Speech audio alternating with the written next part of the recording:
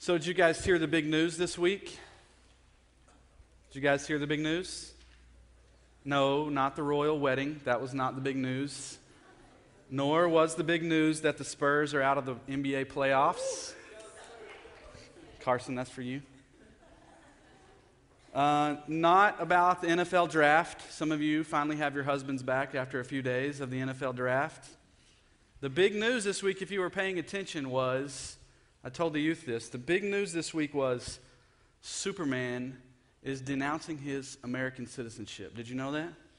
900 issues, I think 900, 600, 900, some big issues coming up, and Superman is going to denounce his American citizenship. Does that do something for some of you?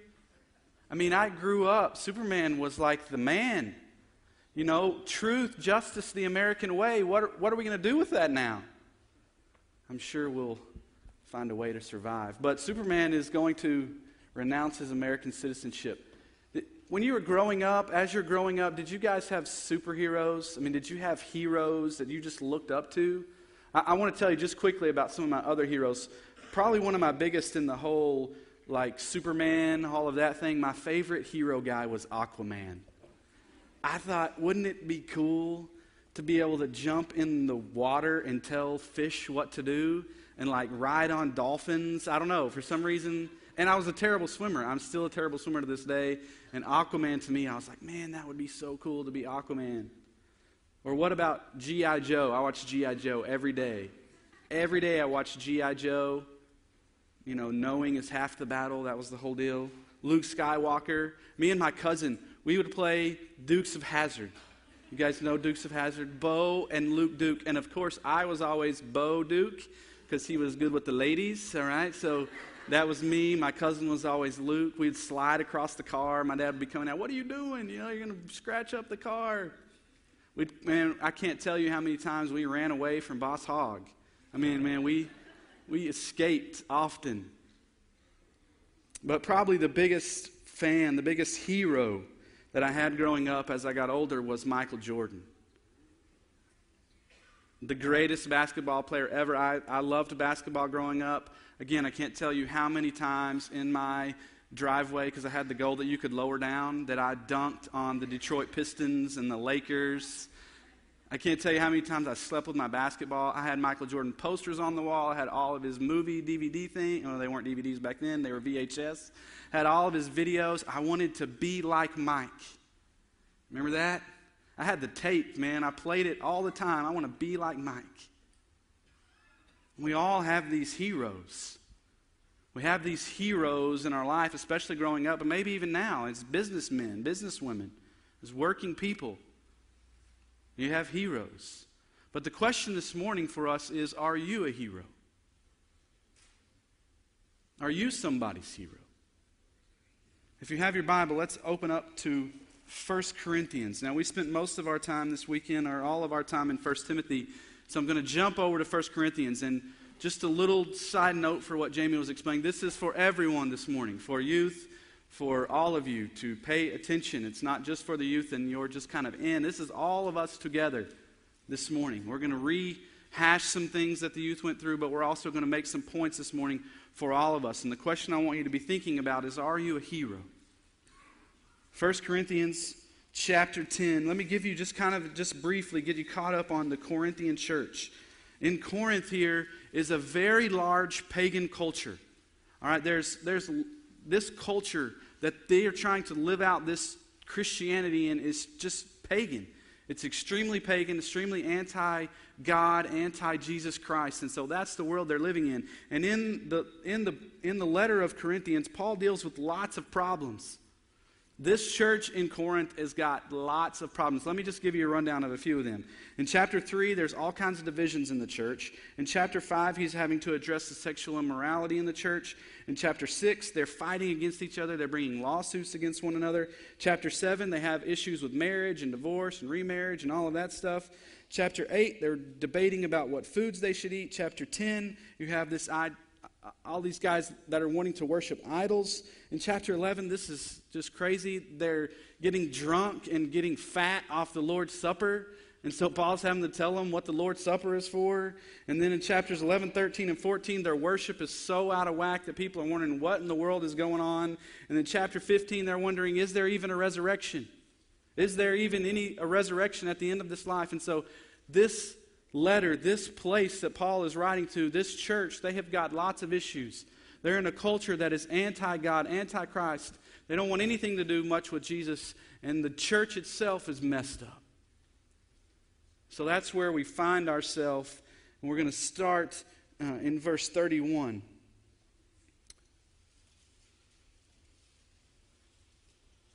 So whether you eat or drink or whatever you do, do all to the glory of God. Give no offense to the Jews or to the Greeks or to the church of God, just as I try to please everyone in everything I do, not seeking my own advantage, but that of many, that they may be saved. Verse 1, chapter 11. Be imitators of me, as I am of Christ. He's leading up. What's happening here is there's been all this discussion about what you can do, what you can't do. In verse 23 through 30, there's this whole discussion of what you can do, what's permissible and profitable. And so just kind of sum that up so we'll know where we're going. And I think what's happening in 31 is he's basically giving a summation of all these things. There's a lot of discussion going on about what we can do, what we can't do, how we do with certain things. And we have that a little bit in our world today. The people are arguing in verse 23, all things are lawful. All these people in the Corinthian church are saying, can't we just do whatever we want? I mean, we have Christ. Can't we do whatever we want? Isn't everything lawful? And clearly, not everything is lawful. Though Paul doesn't address that, clearly God tells us things we can and can't do. You can't have sex outside of marriage or before marriage. You can't just go down the street and shoot somebody. There are things clearly in Scripture that you can and can't do, but there are some things that are maybe a little, I don't know.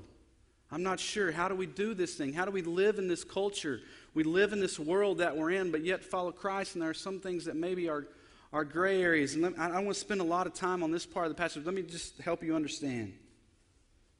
Is it okay for a preacher to preach with a T-shirt on?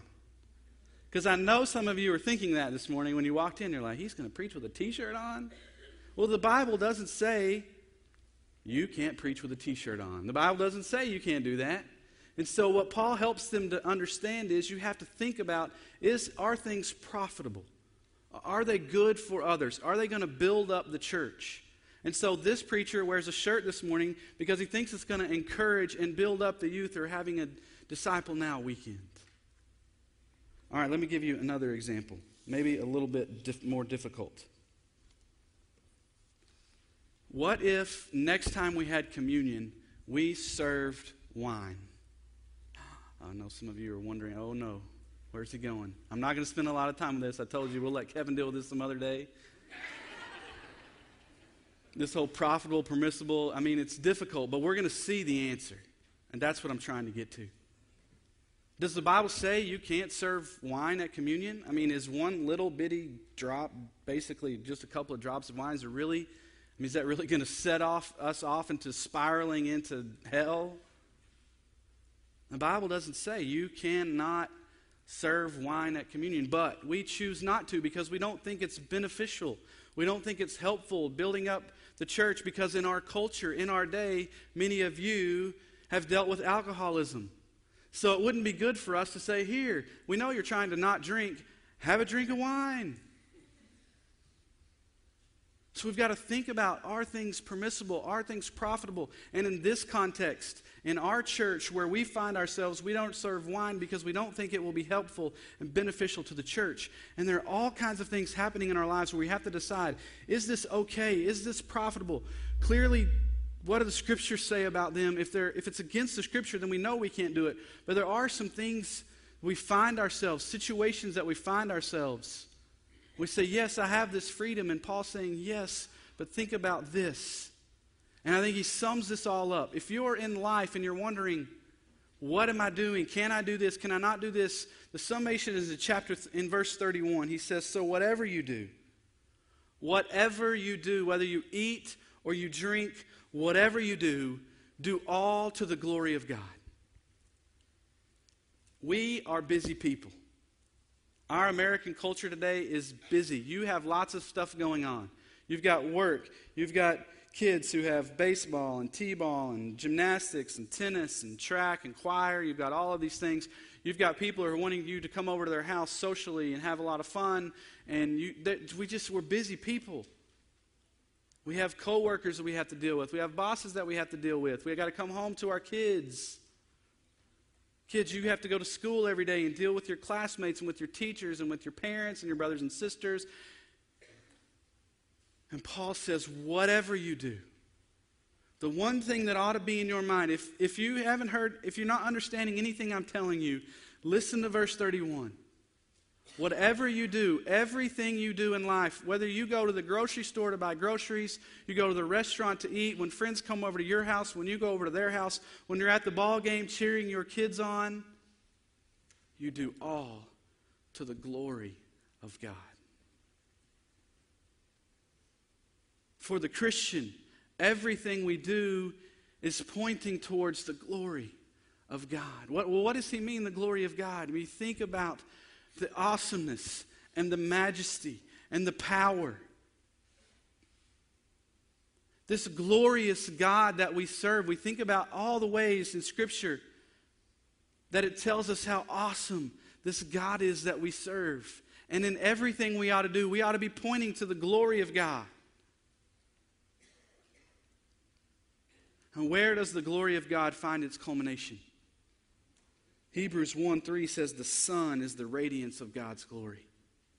John 1:14 says the Word, that is Jesus, became flesh and made its dwelling among us. We have seen His glory, the glory of the one and only. 2 Corinthians 4:6 says the glory of God is revealed in the face of Jesus Christ. In whatever we do, no matter what we're doing in this life, we ought to be giving glory to Jesus Christ. Your workplace, at home, when you're driving down the road, what you do with that blinker, what you do with that horn, what you do with that middle finger is all to the glory of God. Everything we do. See, because there's some people out there that are saying, and I know it seems strange, but there are some Christians who say, can't I really do whatever I want? And Paul talks about this other places where people are saying, won't God forgive me of everything? Yes, He will, but that's not the point. The point is we live lives in this culture, in this world, that point to the glory of Jesus Christ. Remember, we sang about it, the cross. It's all about the cross, that when people look at us, they ought to see Jesus. When they see the way we live, when they see the way we cheer on our kids, when they see the way we interact with our boss and our coworkers, all the things we mentioned, when they see these things, do they see the glory and the goodness of Jesus Christ? In verse 32, he says, give no offense to the Jews or to the Greeks or to the church of God.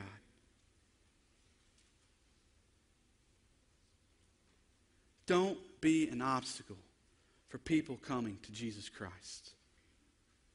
That's what he's telling them. I don't care about your freedoms. Don't get in the way of other people coming and seeing and experiencing the goodness and the mercy and the love and the compassion and the grace that's found in Jesus Christ. Any of you guys ever been out to the police range thing out there where they have the obstacle course? Anybody ever ran that? A few? Anybody ever ran an obstacle course? You know what an obstacle course is? This police obstacle course, we ran this about, 5 or 6 years ago when I was even in better shape than I am now, which is really not very good shape. And we started into this obstacle course, and there's all kinds of obstacles. There's a beginning and there's an end, but in the middle of all that, you're having to climb up all of this stuff. You have to climb over these walls. You have to walk up these planks. You have to climb up a rope with just your arms. It's like a 30, 40-foot rope. There's no ladder or anything. And the whole time I was running that obstacle course, I was thinking, wouldn't this be a lot easier if they took the obstacles out of the way? I mean, wouldn't life be a lot easier if there were no obstacles?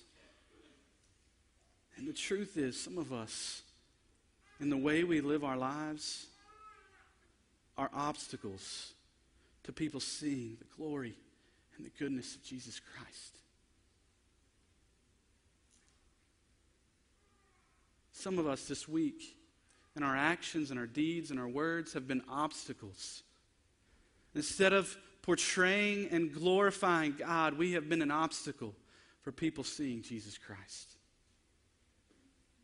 Then verse 33 says, just as I try to please everyone in everything I do, not seeking my own advantage, but that of many. The point Paul is trying to make is, quit worrying so much about yourselves and what you want. So students, when you go to school, and there's that kid at school that nobody else likes, nobody else wants to talk to, that if you go talk to them, it's going to make you look bad. Paul says, it doesn't matter what you think. It doesn't matter what people are going to think about you. What about that person? Might they see the glory of God in you? Adults, when you go to work, when you're at the grocery store, you all have those coworkers no one wants to go eat lunch with. You got to walk by their cubicle really fast and hope they don't see you because you don't want to deal with them because they always got problems. Because it's all about us. We're so concerned about me and what I can do, what I want to do. And Paul says, look, I worry about them, that they might see the glory of God, that they might see Jesus Christ in me. So when you go to work this week, when you go home this week, when you leave this place today, we ought to be thinking, how can I live my life in such a way that people will look at me and see Jesus?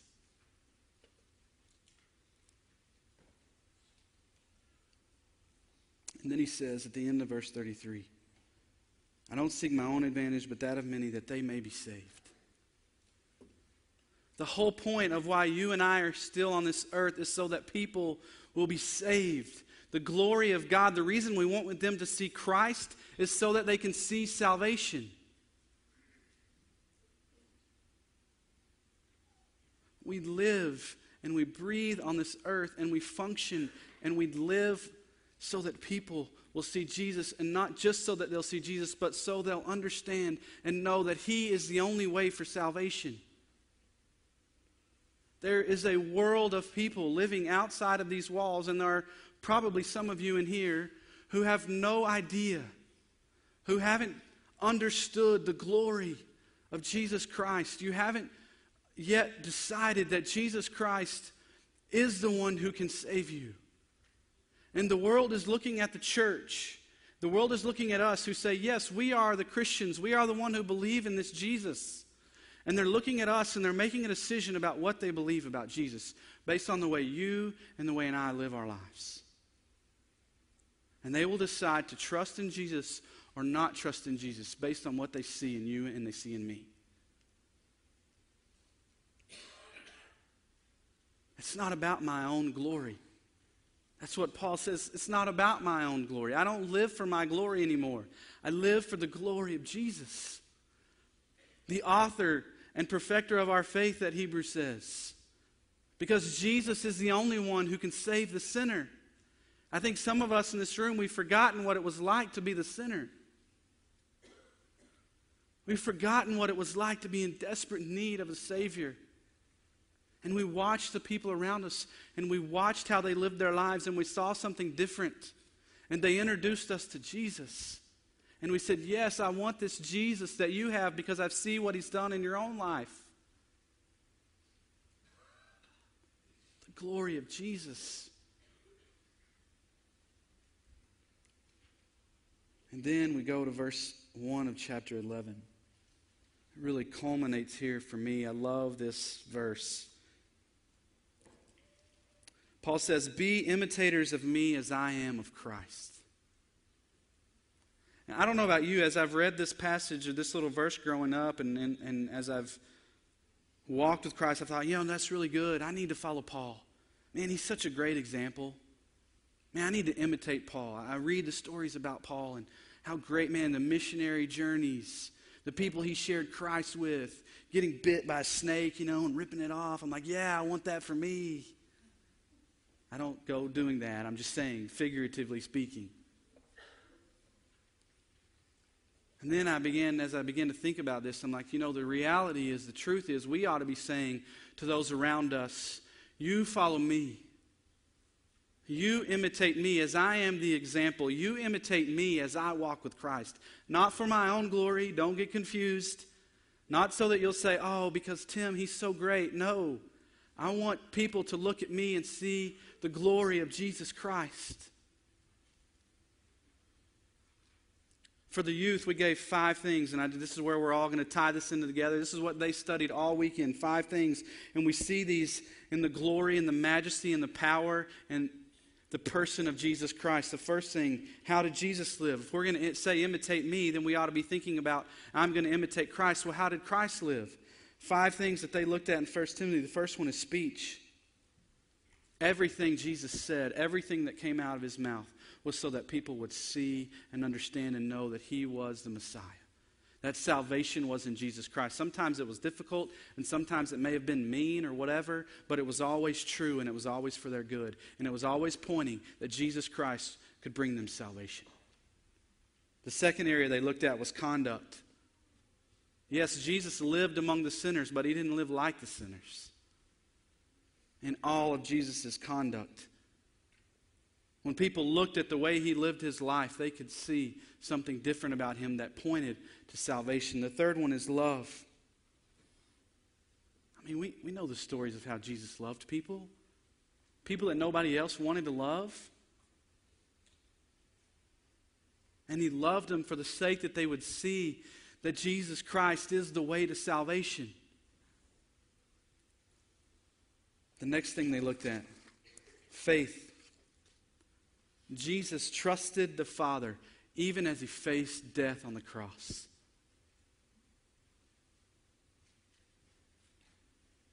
We sang songs. We came last week and we praised the resurrection and the cross. The fact is, Jesus was faithful to the end. Jesus was faithfully following God, so that people would see he was the way to salvation. And then the last thing they looked at was purity. Obviously, Jesus lived a sinless life. We talked about this in 1 Timothy where he says that we ought to see progress. No one's saying we're going to be perfect like Jesus. But we ought to be living lives of purity, that when people look at us more and more and more, they're seeing less and less sin. So that they might see the glory of Jesus Christ. You see, Jesus is our hero. Jesus is our example. Yeah, we put it on the back of the shirt, I'm the example, but I'm only the example because Jesus is the ultimate example. Jesus is the one that we look to. Some of you in this room, you don't know the glory and the beauty of Jesus Christ.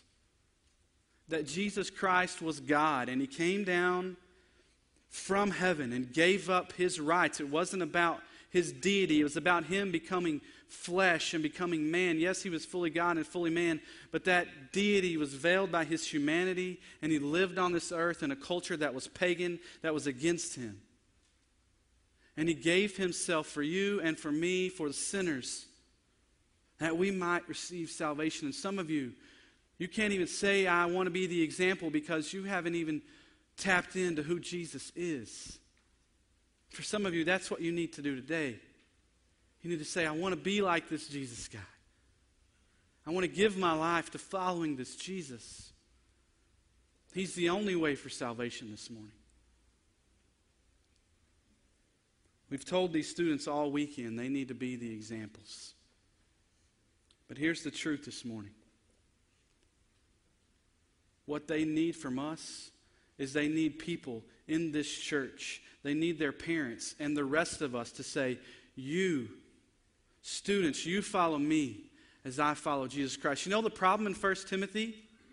The church, the people in the church weren't living the way they were supposed to. So Paul had to send this young Timothy there to set things straight. And I'm not saying that's necessarily the situation that we're in, but I'm saying you ought to check yourself. Are you saying to these students, to these high school students, and to the even younger, and to the college students, are you saying to them, follow me because I'm following Jesus Christ?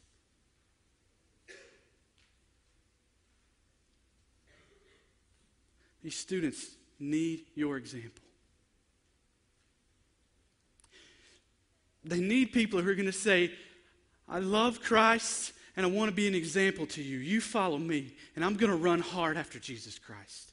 I'm not going to be perfect, but I'm going to give it everything I got. I have 4 children. I want to say to them, kids, follow me so that you can know and you can follow yourself, Jesus Christ.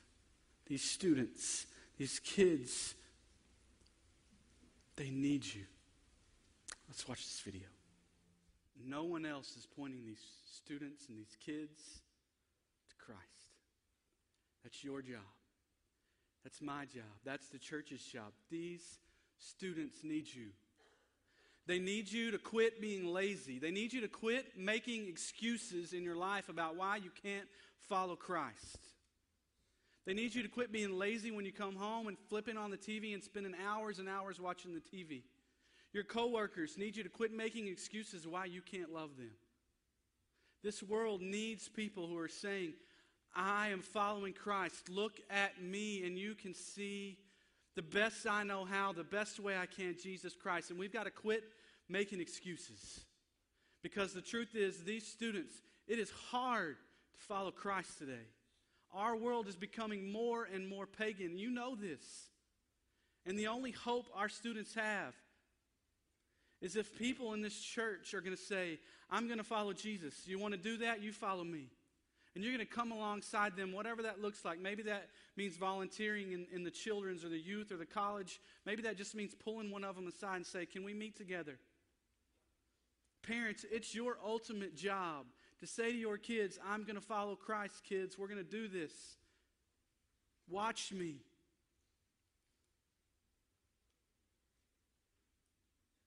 This is serious. Their lives are at stake. You know what we're learning about youth more and more? You know who they really want to listen to? You know who they're really paying attention to decide what they're going to do with their life? It's their parents. It's the adults that are around them. And the truth is, you're imitating Christ to them, what they think about Christ, whether you like it or not. And some of you have been terrible examples of Jesus Christ. There are days in my life where I've been terrible examples to my children. It's my job to walk with Christ and to say to others, follow me.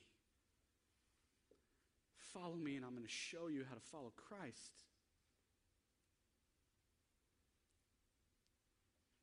You want to know who my hero is? Jesus is my hero. But my hero is my granddad. He's no longer alive, but man, I watched that guy give himself to people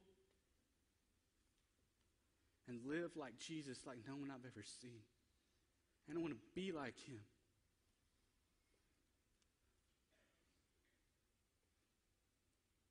I want to be a hero to my kids. I want my great-great-grandkids to be telling stories about their great-great-granddad Richardson, who loved Jesus and gave his life so that others may know Jesus. Not that they can say, oh, Tim was so great, but that they would say, God was glorified in the life of great-grandpa Richardson. I want to leave a legacy to these college students that come through here, that when they look at my life, that they would say, man, he wasn't perfect, but he was sure following hard after Christ. And so that when they leave, they can say, I know how to better follow Christ because I saw him. What are people saying about you? What example are you leaving them? What legacy are you leaving? Someday this life will be over, and they're going to tell stories about you. Are those stories going to be about the glory and the majesty of Jesus Christ? Or are they going to be about all the things that you had fun with and you did?